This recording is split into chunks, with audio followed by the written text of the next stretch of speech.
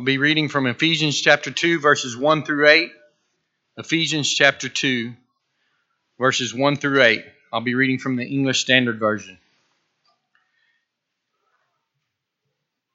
And you were dead in the trespasses and the sins in which you once walked, following the course of this world, following the prince of the power of the air, the spirit which is now in work in the sons of disobedience, among whom we all once lived in the passions of our flesh, carrying out the desires of the body and the mind, and were by nature children of wrath, like the rest of mankind.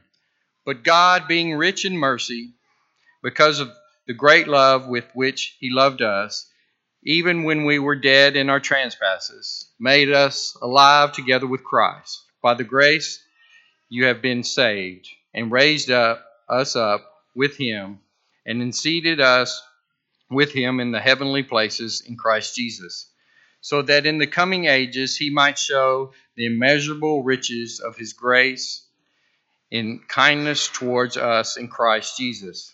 For by grace you have been saved through faith, and this is not your own doing, it is the gift of God. I started singing a little bit quieter for the last verse of that song because I realized how it's just an amazing sound that was coming out of our mouths all together as a family, as a body, and it was not breathtaking. I don't know if it was very encouraging, and it was amazing to be able to worship with y'all. I don't know if you saw in your bulletin the title of the sermon this morning is Christless. I'll talk about that in just a few moments, but someone who doesn't care about other people, someone who couldn't care less about hurting someone or saying something to someone that might hurt their feelings, someone who couldn't care less how they hurt someone, who they hurt, why they hurt them, we would say that person is heartless.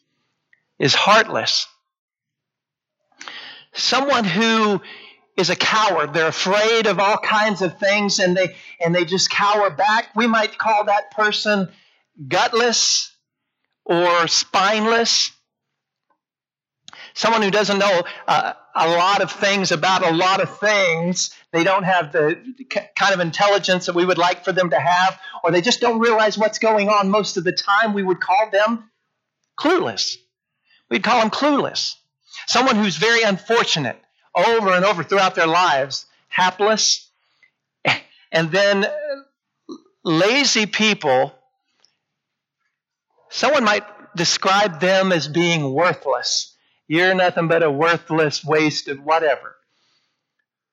But we're going to talk about being Christless this morning. I know that's not a word, but you think about all the negative situations, worthless and heartless and spineless, clueless. Those are kind of negative things. But I believe, and I think you believe as well, that the worst state that anyone could find themselves is the state of being Christless. Christless. Without Christ. Without Christ, we're nothing. Without Christ, we're lost. I'm going to talk about some of the things that happen or some of the attributes of someone who is Christless. And we start with this attribute of them being homeless. Homeless.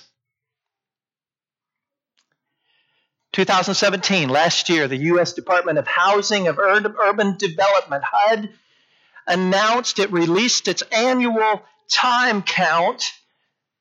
A report that showed 554,000 homeless people, at least in the United States. 554,000 people. And a homeless person is someone who doesn't have a permanent address, someone who is moving around in their life, someone who doesn't have a warm place to go necessarily. They might get warm, but they don't have a home. That's why they call them homeless. Recently, I read the Orange County Public Works Department in Orange County, California. They decided to clear out a homeless encampment where 700 people were living on this 2-mile stretch of bike trail. 700 people living in tents and cardboard boxes and whatever else they can find to sleep in and sleep on. 404 tons of debris was removed. 404 tons of waste.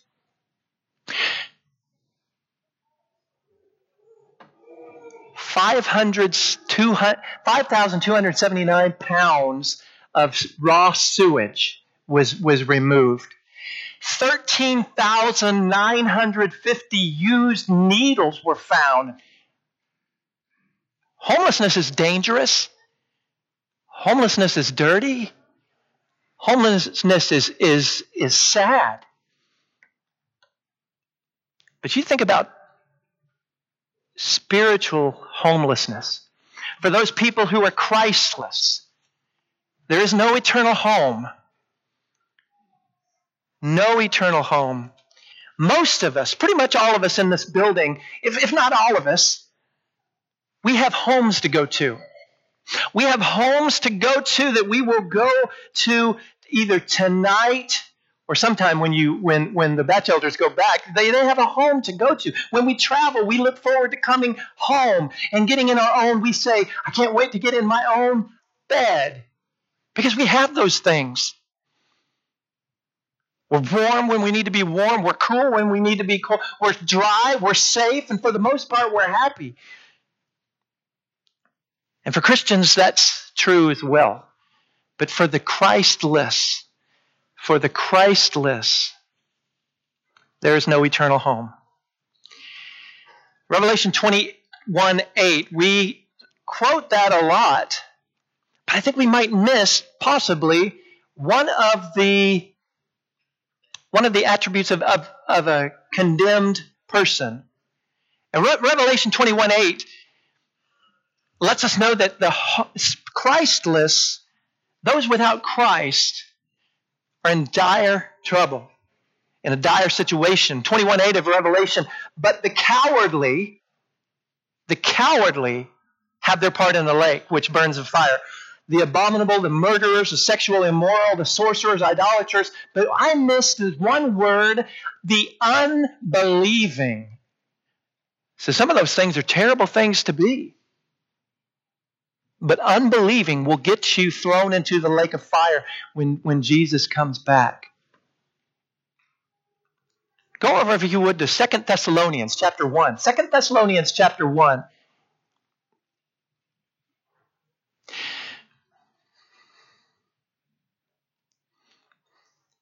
And we are grateful for salvation. We're grateful to have a place to go to when this world ends. But I want you to notice chapter 1, verse 8, the latter part of verse 8 and 9 says, those who do not know God, and on those who do not obey the gospel of our Lord Jesus, they don't know God, and if they do know God, they don't obey the gospel, it says in verse 9, will suffer the punishment of eternal destruction away from the presence of the Lord and from the glory of His might. Eternal destruction is not homey. Eternal destruction doesn't sound warm and safe and happy. Eternal destruction is no way to live because you're dying, and it's no place to live either. It is not a home. It is not a home. Being spiritually homeless is just like homelessness. Physically, it's dangerous. It's dirty. It's deadly. But it doesn't have to be that way. It doesn't have to be that way. You know, we're Christians and we're living on this earth. We don't belong here. We have a true home, and that's heaven. Look, if you will, we're going to go to a couple of scriptures about this. For 2 Corinthians chapter 5 is the first one. 2 Corinthians chapter 5, and I'll let you get there. I want to read about our heavenly home. I want to read about the idea that we aren't permanent residents of this, what we do not belong here. And 2 Corinthians 5, verses 1 and 2 reads, "For we know that if the tent that is our earthly home is destroyed, we have a building from God, a house not made with hands, eternal in the heavens. For in this tent we groaned, longing for our heavenly dwelling." We're not just wanting it, we're groaning for it. We want to go home. And this world, we sing, is not our home. But we have something to look for. We have home to get to. We have a warm place, a safe place, a dry place, a wonderful place to get to. And then we go to John chapter 14, verses 1 and 4, and you have Jesus assuring his followers. Letting them know that they don't need to be worried. They don't need to be upset. They don't need to be wondering what's coming. Because John chapter 14, 1 through 4, Jesus says, "Let not your hearts be troubled." Here's how to do it. "Believe in God and believe also in me," Jesus says. And then he goes on to explain something. "In my Father's house are many rooms. If it were not so, would I have told you that I go to prepare a place for you?" What? You're preparing a place for me in heaven, a room.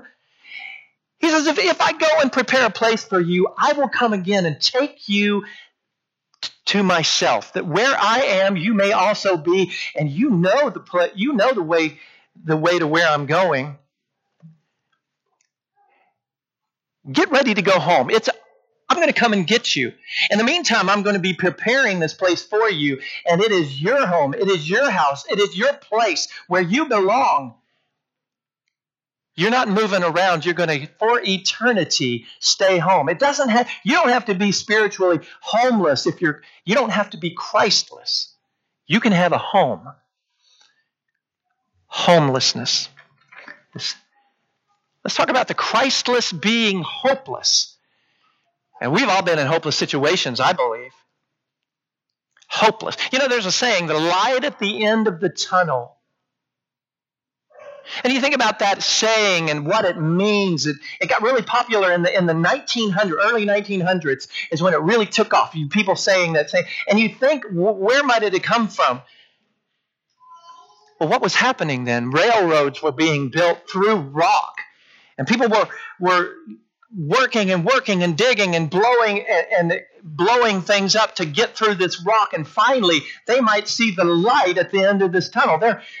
Now there's hope. But can you imagine what they thought when they see this mountainside that they're going to have to build a track through, a hole through? That might seem hopeless. Hopeless situations.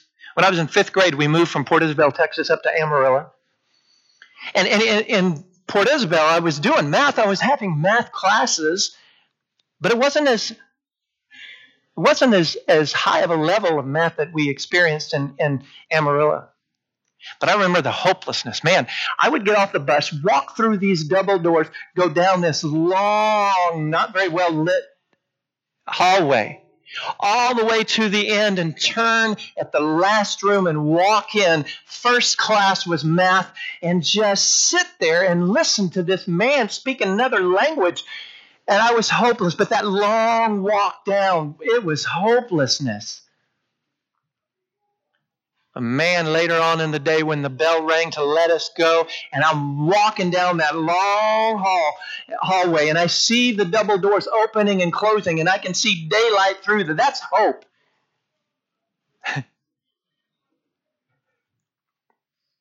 I was totally clueless.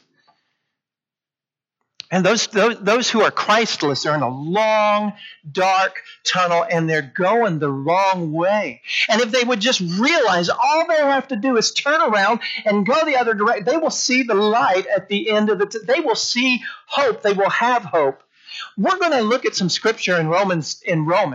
So if you would get to Romans, the first scripture that I'm going to say is Romans chapter 8, verse 1.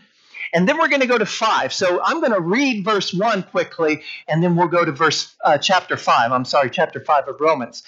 Romans 8:1 just says, "There is therefore no condemnation for those who are in Christ Jesus, there is hope. There's no condemnation. So we go to chapter 5 of Romans, 2 through 5. And listen to this. Romans is just full of the word hope, full of the idea of hope, full of the concept of hope. And verse 2 of Romans 5, through whom also we have access by faith into this grace in which we stand, and we rejoice in hope of the glory of God. What does that mean? He goes on to explain, not only that, but we also glory in tribulation. We boast in those things, knowing that tribulation produces perseverance. That's good. Knowing that perseverance, character, and character what? Hope. Now hope, Paul says in verse 5, does not disappoint. Why? Because the love of God has been poured out in our hearts by the Holy Spirit who is given to us. So that's chapter 5. Let's go to chapter 8. Chapter 8. This hope that we have, this expectation, this excitement that we're experiencing for what's coming for eternity. In 24 and 25 of Romans 8, for in this hope we were saved. Now hope that is seen is not hope. For who hopes for what he sees? But if we hope for what we do not see, we wait for it with patience. We believe something and we expect something. We haven't seen it yet, but we believe that it's coming. And we're not dreading this. We are excited about it, about eternity. Romans 12.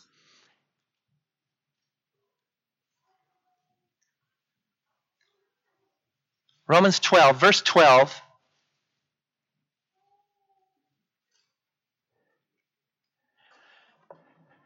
Let's just know some things that are factual. First of all, we'll go to the third part of Romans 12, prayer. Prayer is something that we have that we can use to communicate with God. We have that. Romans 12:12, be constant in prayer. Be praying all the time. Keep on talking to God. We go to the one before that, and we have be patient in tribulation. How do we do that? Well, we pray in the difficult times. Go to the first section of Romans 12:12 and rejoice in hope. Patient in tribulation, constant in prayer, and rejoicing in hope. Hope can get you through a lot of stuff. Hope can get you through seemingly hopeless situations, but Christians are different. Christians have a different view, should have a different view than the rest of the world, than those who are Christless. Romans 15. We're going to read 2 verses in Romans 15. And the first one is verse 4 of Romans 15. It says, for whatever was written in former days was written for our instructions, that through endurance, through the encouragement of the Scriptures, we might have hope. Where do you get this hope? You know the Word of God. You believe in the Word of God. You endure. But it's our instruction. The Word of God instructs us and helps us to endure and allows us to get through the seemingly hopeless times. And finally, verse 13, may the God of hope fill you with all joy and peace in believing, so that by the power of the Holy Spirit you may not just have a little bit of hope, not just have some hope, but abound in hope, overflow with hope. And the Christless don't have hope. They don't expect anything, really. They can't, except not going to heaven. The Christless, those without Christ. You know, we sing the song, my hope is built on nothing less. My hope is built on nothing less. Our hope is built on the Word of God. Our hope is built on the gift of Christ being our sacrifice for our sins. Our hope is built on Him being alive now. Our hope is built on Him being in heaven, preparing a place for us. Our hope is built on nothing less than that, and that's a lot. So, someone who is Christless is homeless, they're hopeless, and finally they're helpless. They're helpless. They have no source of help. And I don't mean that someone who is in Christ is not helpless. They're just helped. They are helped, and they have been helped. But a helpless person, a Christless person, has no source of help. Wes Campbell, a man named Wes Campbell, made a debut this week in Austin, South by Southwest. It was a seminar. Wes Adams in 2010 was in a motorcycle accident in the Dallas-Fort Worth area, and he broke the 12th vertebrae, his T12. And he can't walk now. He can't walk. And when it comes to walking, he's helpless. But in front of a large crowd last week, he got up in front of the crowd and he walked. How did he walk? He had something called a Suit X, or an X suit.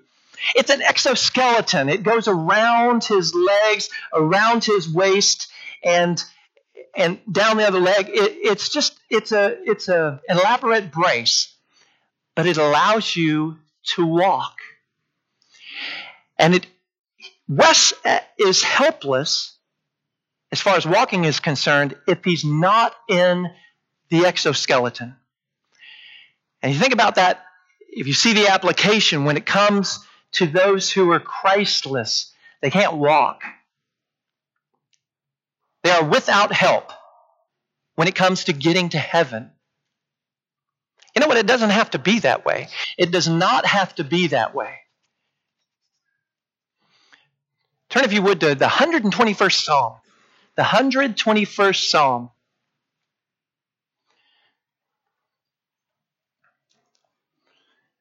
And we don't have time to go through all the scriptures to talk about God helping us and Him sending a helper for us. But we can look at the 121st Psalm and we can see that those who are children of God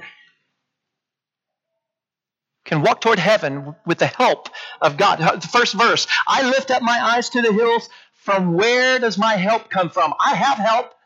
I'm a child. I have assistance. I am being helped. Where does it come from? Verse 2, my help acknowledges, my help comes from the Lord. What about the Lord? Well, He made the heaven and earth, and He helps me. He will not let your foot be moved. He will help me to not sleep. He who keeps you will not slumber. He won't sleep. Behold, He who keeps Israel will neither slumber nor sleep. The Lord is your keeper. He helps me. He keeps me. The Lord is your shade on your right hand. The sun shall not strike you by day, nor the moon by night. The Lord will keep you from all evil. He will keep your life, and the Lord will keep your going out and your coming in from this time forth forevermore. Those people who are in Christ are in Christ, and because of Him, they can walk toward heaven. Are we helpless without Christ? Absolutely. Without Christ, we're helpless. Does that mean that once we become Christians, we don't need Christ? Not at all. We need Him on us. We need to be in Him so that we can walk toward heaven. But a Christless person is helpless. They're helpless. But it doesn't have to be that way.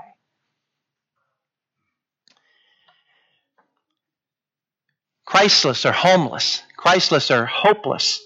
And Christless are helpless. But those who are in Christ, have put Him on in baptism, they have a home, and they have hope, and they have help. And we do. So in conclusion, as we wrap this up, I have a question. Are you ready to be helped? If you're a Christian and you haven't been allowing Him to help you walk, to get you to where you need to go, you've tried to get out of Christ, stop fighting. Stop trying to go the wrong way. Stop trying to